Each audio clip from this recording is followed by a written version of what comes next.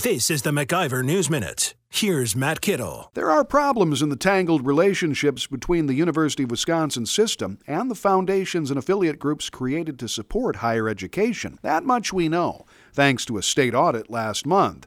But there's much we don't know, thanks to poor transparency and accountability in these taxpayer-dependent partnerships. The Legislative Audit Bureau report found blurred lines of operations. Over a 10-year span, institutions paid $258 million to these entities. The audit was conducted in the wake of the UW-Oshkosh Foundation scandal, now the subject of a state civil investigation and lawsuit. A broader concern is the difficulty state auditors had in obtaining financial statements from the UW system and their foundations. That's why an external audit of the UW system, hard fought in last year's budget debate, is so critical in shining light on Wisconsin's largest employer.